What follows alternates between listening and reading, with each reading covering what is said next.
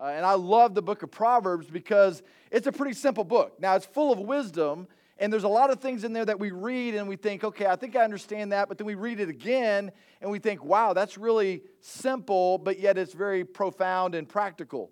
And so this morning, what I want to do is I want us to unpack one of the most simple verses in Scripture, and it's found in Proverbs, but I think if we really allow it to sink into who we are, it could be a profound truth that we could live out for our days to come.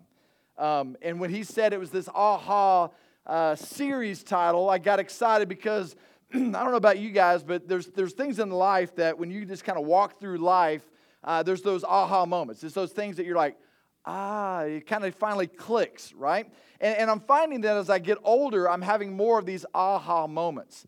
And it seems like as I've gotten past the age of 40, they happen more frequently. I don't know if it's because I've forgotten a lot of stuff earlier in life, but it just seems like I have more and more of these aha moments in life where it just almost kind of clicks. You're thinking, oh, okay, I should have known that probably about 10 years ago, but now I finally understand it, right?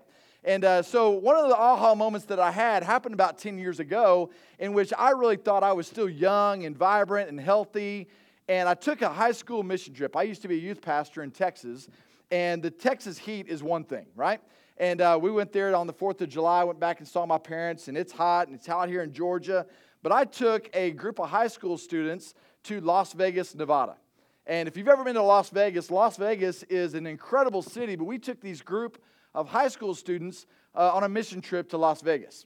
And we did an incredible thing out there. We helped a church get planted and tell the community all about the love of Jesus that is really known, the city of Las Vegas, known for being a broken city, a city of sin, a lot of those things that we see on the advertisements. But city of Las Vegas is a really cool city. It's a really family-friendly city. And one particular afternoon, I had my high school guys in particular, we were surveying the area, and we came across a park, and we decided that we wanted to play some pickup basketball. And so we had a basketball with us, and we'd been out canvassing the area really all morning. We hadn't really taken a break, and if you've ever been out in the heat and you've not taken a break, you kind of start to understand that your body may be a little bit fatigued. Well, I didn't understand that quite honestly, when it came to the Las Vegas heat. So we just get out there, we start playing basketball at this local park, and all of a sudden, what we found is I had a group of high school guys and myself, we were playing basketball, just shooting around, having some fun.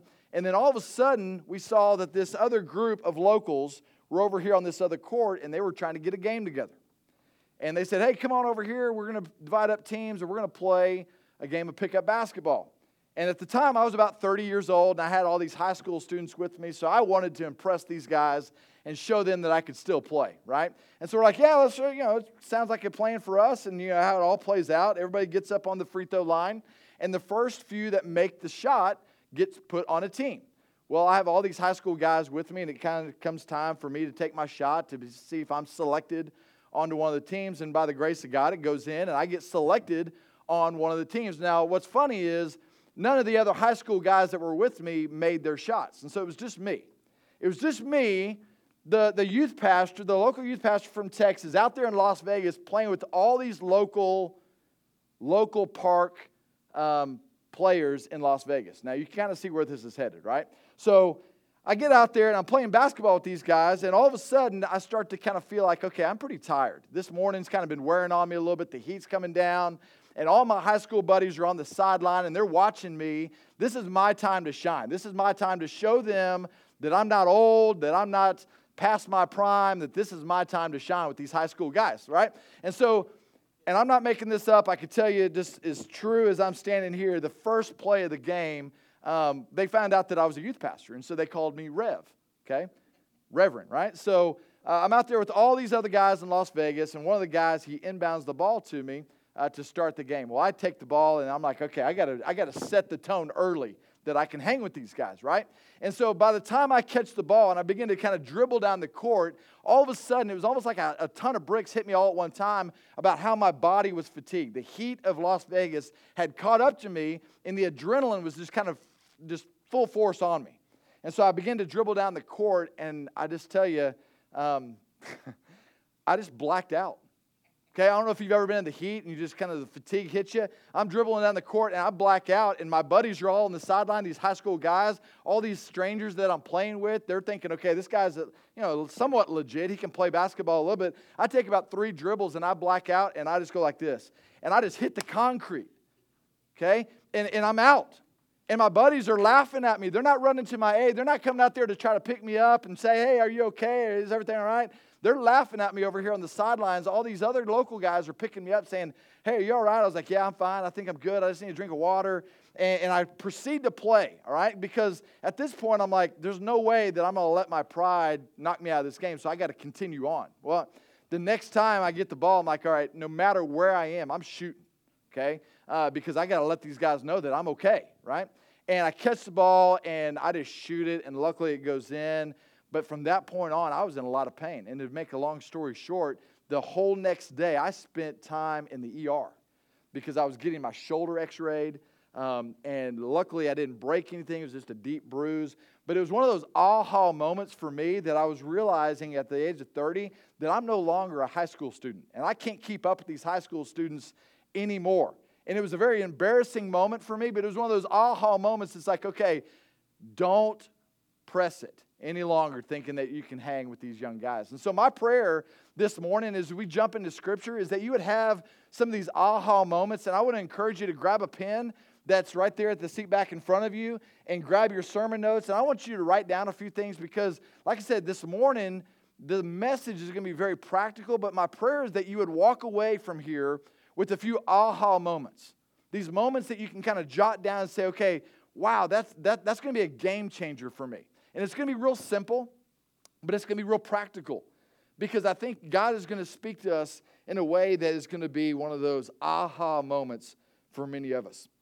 And the thing that we're going to unpack this morning is something that every single one of us in this room deals with on a daily basis. And it's the issue of the heart. It's the issue of the heart. And I remember growing up in school and learning a lot about the heart. The heart is an incredible organ. It's an incredible muscle. And I did some research just to kind of prepare for this morning. And every minute, your heart pumps 5 quarts of blood through a system of blood vessels that are over 60,000 miles long. Okay? If you don't believe in God, you can just kind of look at the human body and see how we're made up and how we're wired. And man, it's just an unbelievable thing. And that is a creator God who has created us. And that translates into over 2,000 gallons of blood every single day. Your heart beats on average about 100,000 times a day. So obviously the heart is a complex organ. And obviously it's a healthy functioning is essential to life. So this morning what we're going to do is we're going to look at a scripture that is going to help us unpack not just the physical heart, but the spiritual heart that we have within us. So if you got your Bibles, if you don't, this is going to be up on the screen for you as well. But it's Proverbs chapter 4, verse 23. And listen to what it says in Proverbs chapter 4, verse 23. It says, above all else. Now let me just kind of pause right here. Anytime you see something in Scripture where it says above all else, or remember this, or take note of this, I want you to underline it, circle it, whatever you might need to do in your Bible, because what God is trying to do is trying to get your attention. And see, what he's saying is, above all else, guard your heart. For everything you do flows from it. Now, another translation, the New Living Translation, says, guard your heart above all else, for it determines the course of your life. Now, this is a pretty simple verse, but it's a profound verse because if we really understand the importance of this, it says, above all else, guard your heart. Everything you do flows from it. And I love the word picture here that the author gives us, is that everything you do flows from your heart. And what he's basically saying is the heart, your heart, is really the center of who you are, the essence of who you are. The moral makeup of who you are, your thoughts, everything about you is really about your heart. And everything you do flows from your heart. And I love the word picture because it really kind of gives us this idea. And if you just really backtrack a little bit here, it says to above all else, guard it. And what the author is saying and what God is telling us this morning is your heart is so essential. And everything you do, everything flows from your heart. So if that's that important to us, then we need to protect it. And we need to guard it. And we need to do that every single day. Well, if it's that important that we guard it, that we protect it, that we fight against the things that might want to corrupt our hearts, the natural question for us is, well, how do you do that? And I'm just going to be real honest with you this morning. As I began to kind of prepare this over the last few weeks here, God has really begun to kind of do a work on my heart. And as I speak with you this morning, God has really been kind of pointing his finger at different areas of my heart saying, that's what I want. That's what I want to work on. That's what I want to tweak. That's what I want to renew. That's what I want to do a work in you, but it's a heart issue. So it says, above all else, guard your heart, for everything you do flows from it.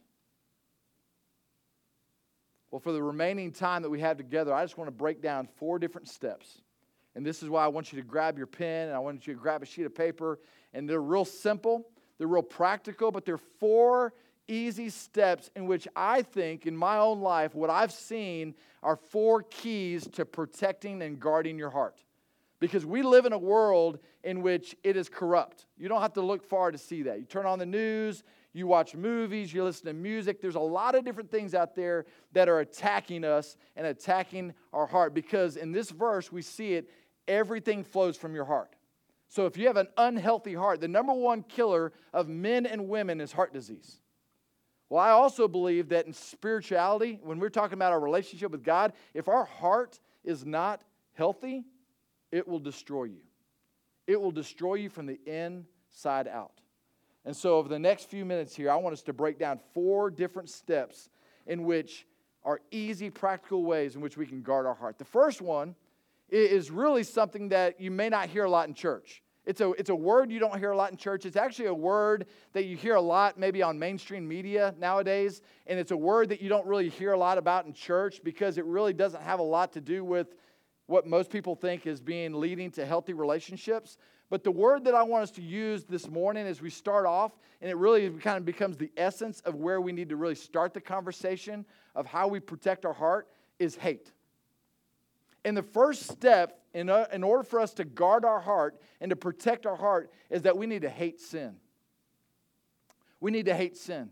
We need to see sin the way that God sees sin. And I think a lot of times in my own life, I don't. I know that sin is a bad thing. I know that it's something that I need to try to avoid. I need to try to do the right things. But at the end of the day, I don't have a hatred for sin.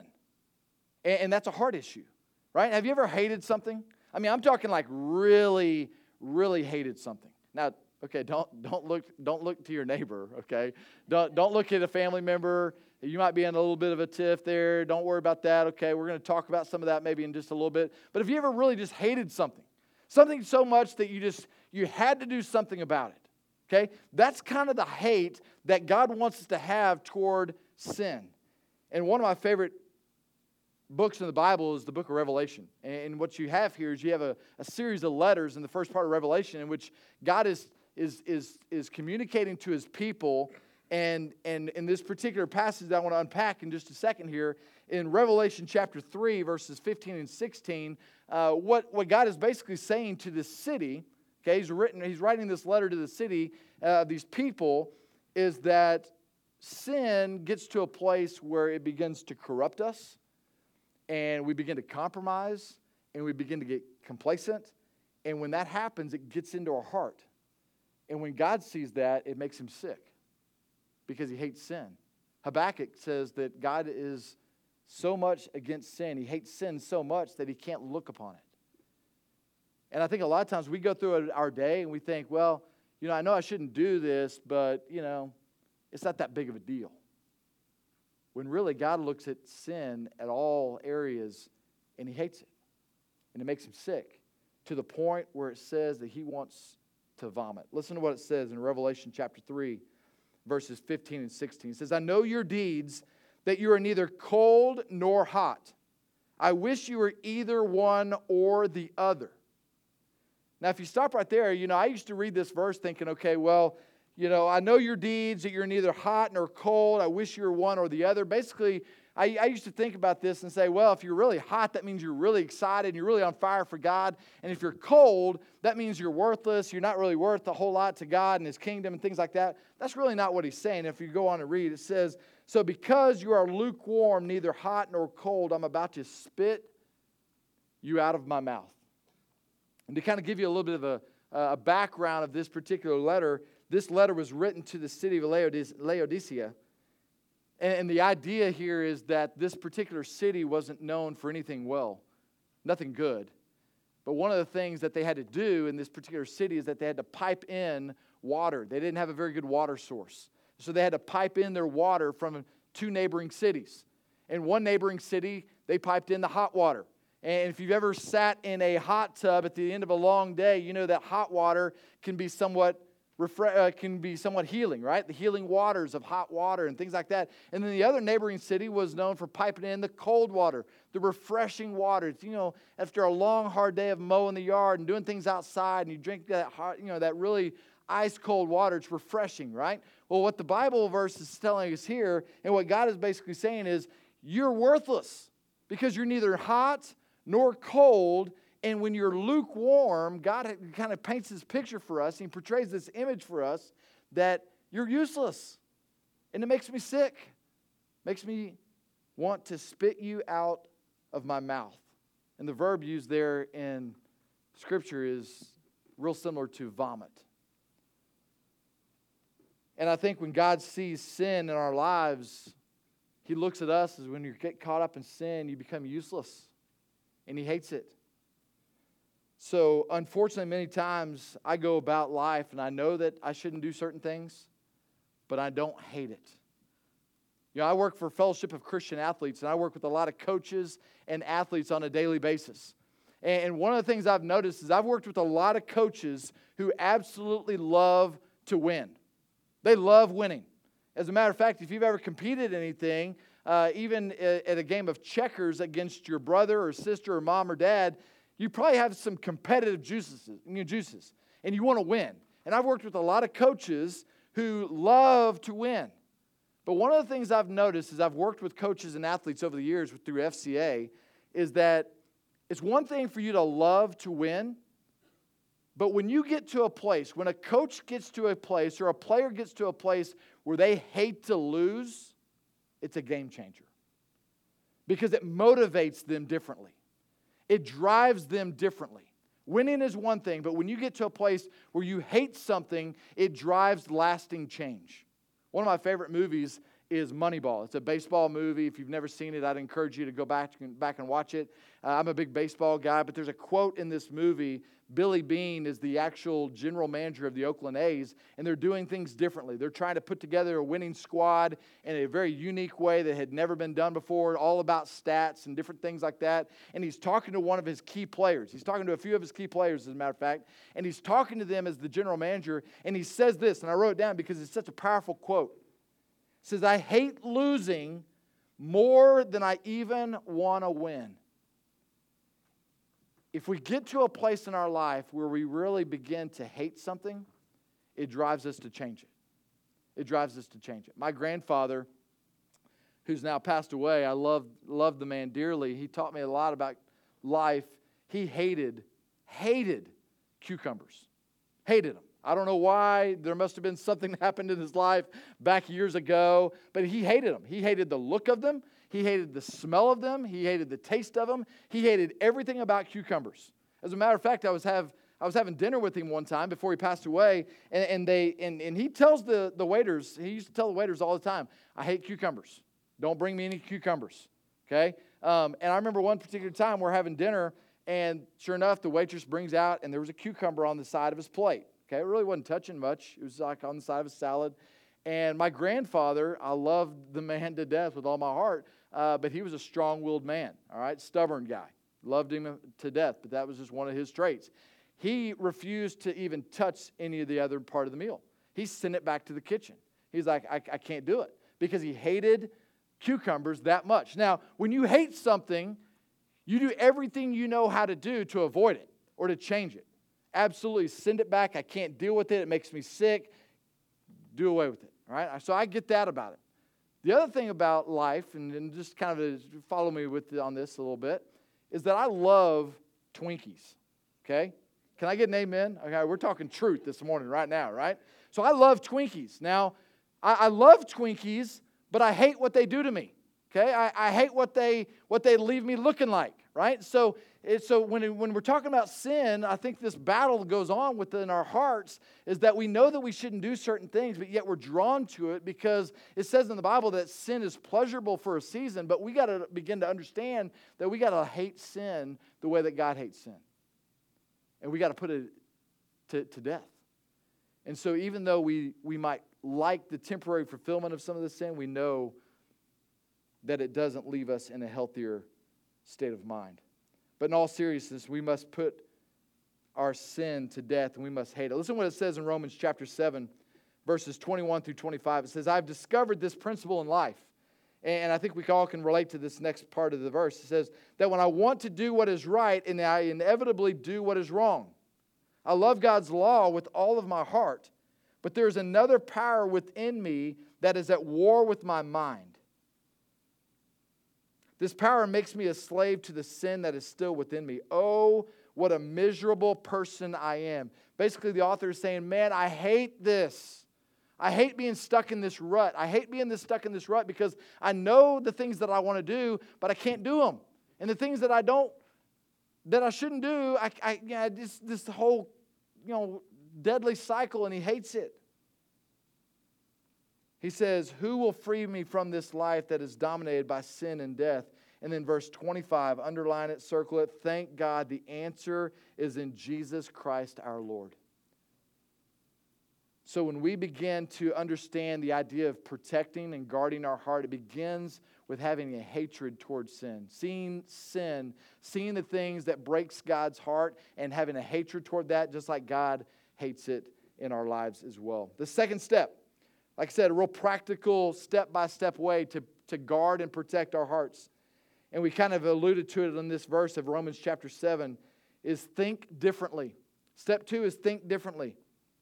The reason I say think differently is because the world is constantly bombarding us with ways to think and ways to fill our minds.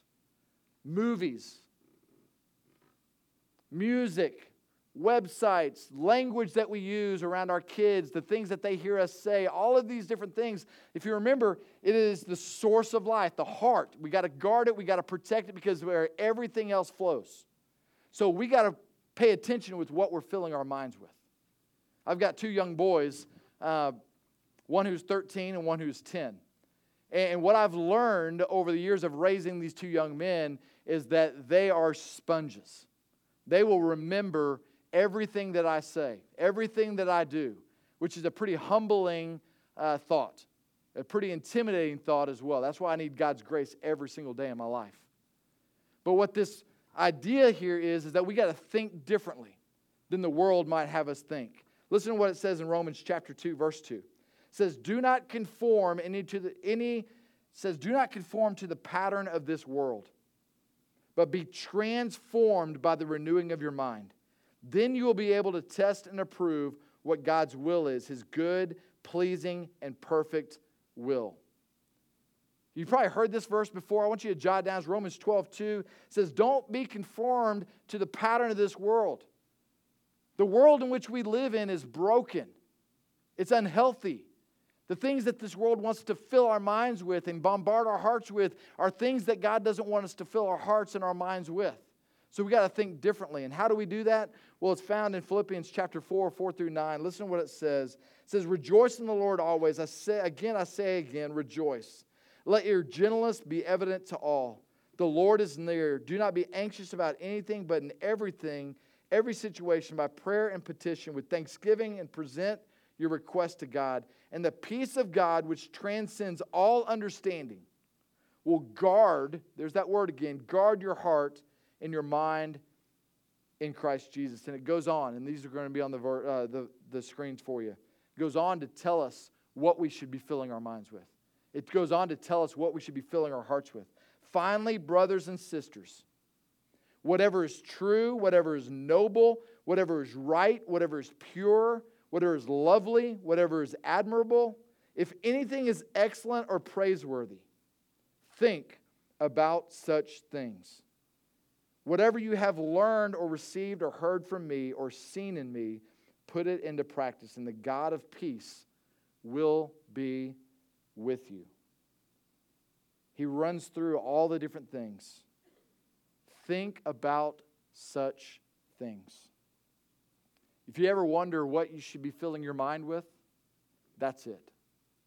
Philippians chapter 4, verses 4 through 9. Because we are in a battle. We're in a war. And there's an enemy that is prowling around like a lion that wants to attack us, that wants to devour us, that wants to kill us. And the way that he's going to do it is through your mind and your heart. If you begin to open up your mind to the things that are not of God, relationships, you start to kind of let the devil have a foothold in your life, he's going to take advantage of that, and he's going to destroy you from the inside out. So we got to think differently. I had a youth pastor many years ago.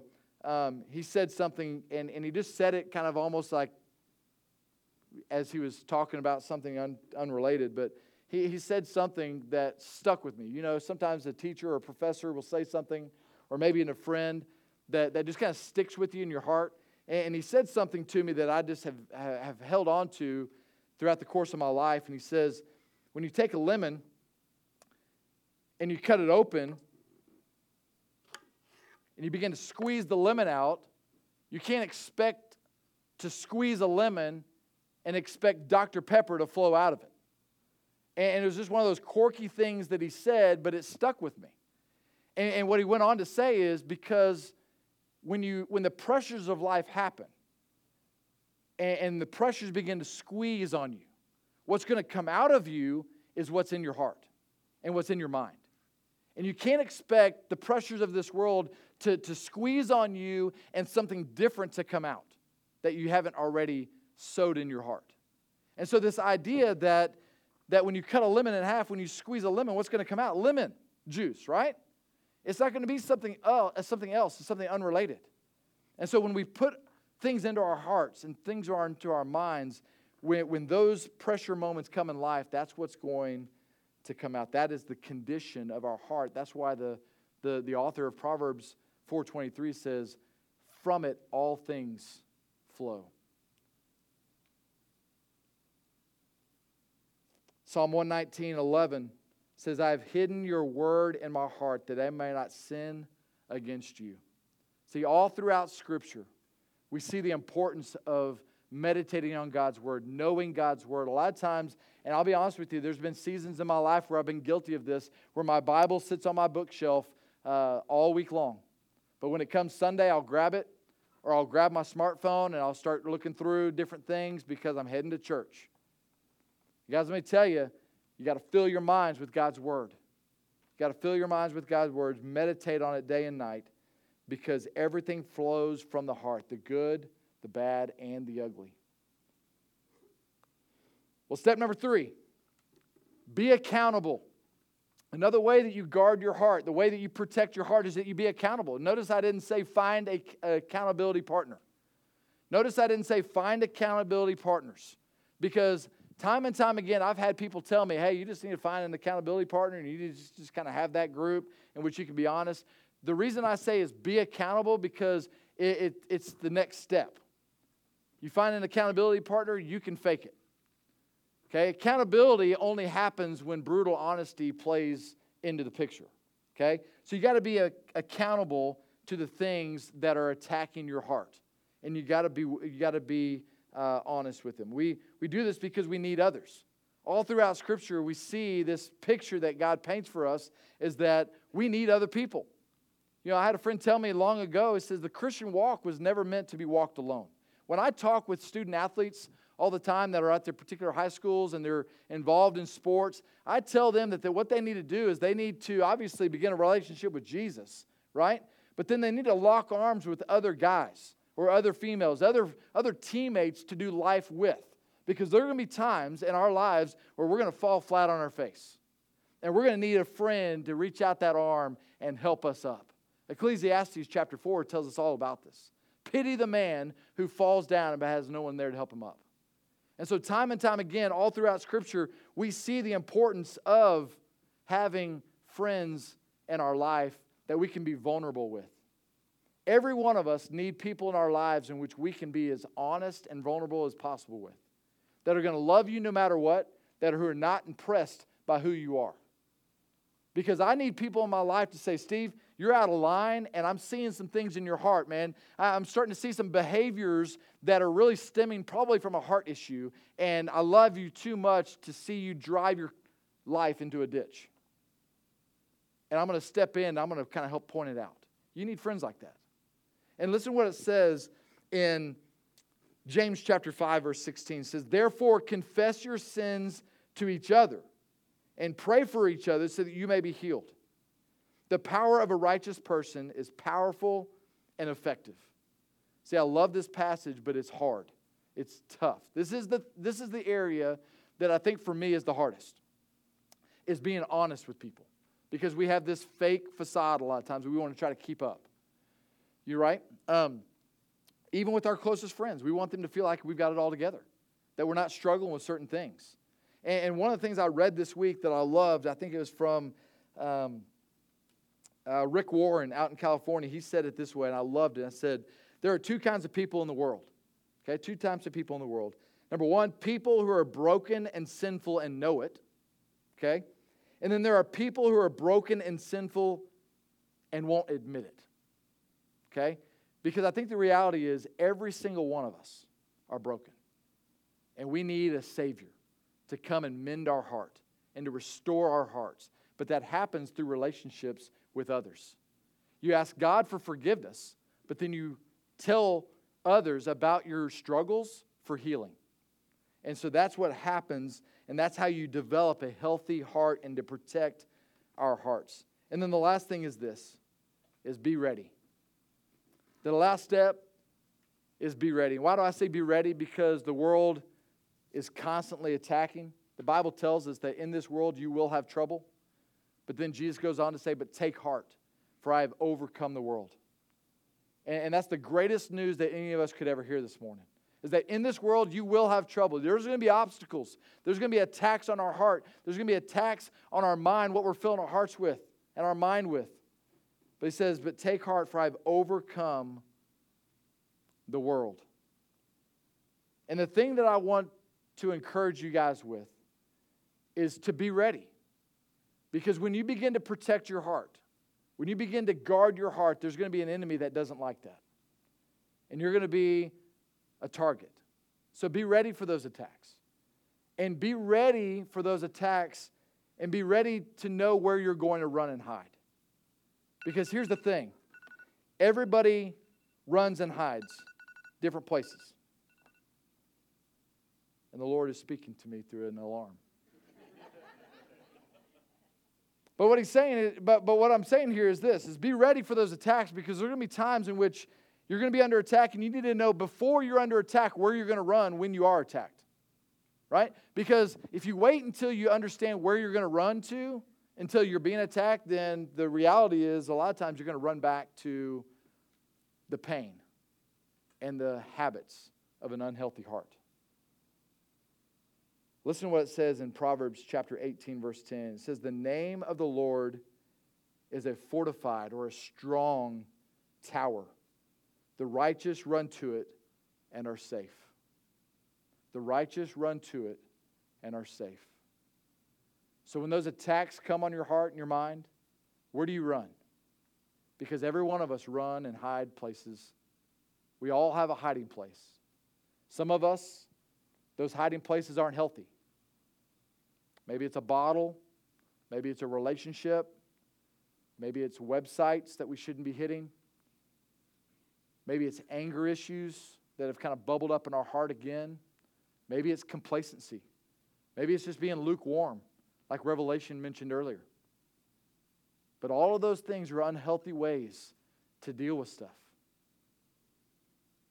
And if we wait until we're attacked to know where we're going to run, we'll run back to those things. That's just human nature. That's our human heart. But what happens is when God begins to do something different, when we give our lives to Him, when we confess our sins and we ask for forgiveness, He gives us a new heart. And he tells us that when we are under attack, the name of the Lord is a strong tower. The righteous run to it, and they are safe. Let's pray.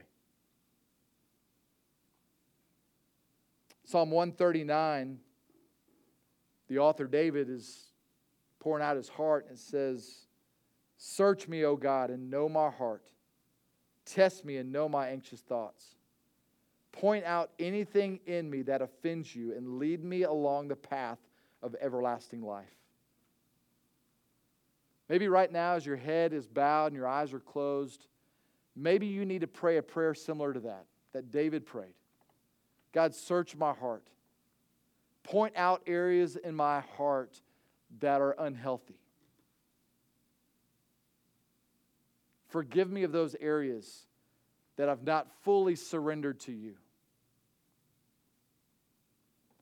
Give me a deep hatred towards sin. Help me to be accountable. Help me to fill my mind with the right things. And help me to understand that I need to run to you when those attacks come. God, I thank you for this morning. God, I thank you for the truth in your word that you've given to me and that you've just sown in my heart over the last few weeks as I prepared. And God, I just know that with our hearts flows everything. It determines who we are. So God, I pray that you would help us to protect it, to guard it with everything that we are, to fight against the evil that wants to penetrate our hearts and our minds. But God, with you we can do all things. Without you we can do nothing. So God, I pray for each and every one of these folks in this room that you would give them a boldness and a courage to make changes today, to do a 180 from some of the things that they might be filling their hearts and minds with. That they would find a way to confess to you, just like in Psalm 51, where David pours his heart out to you.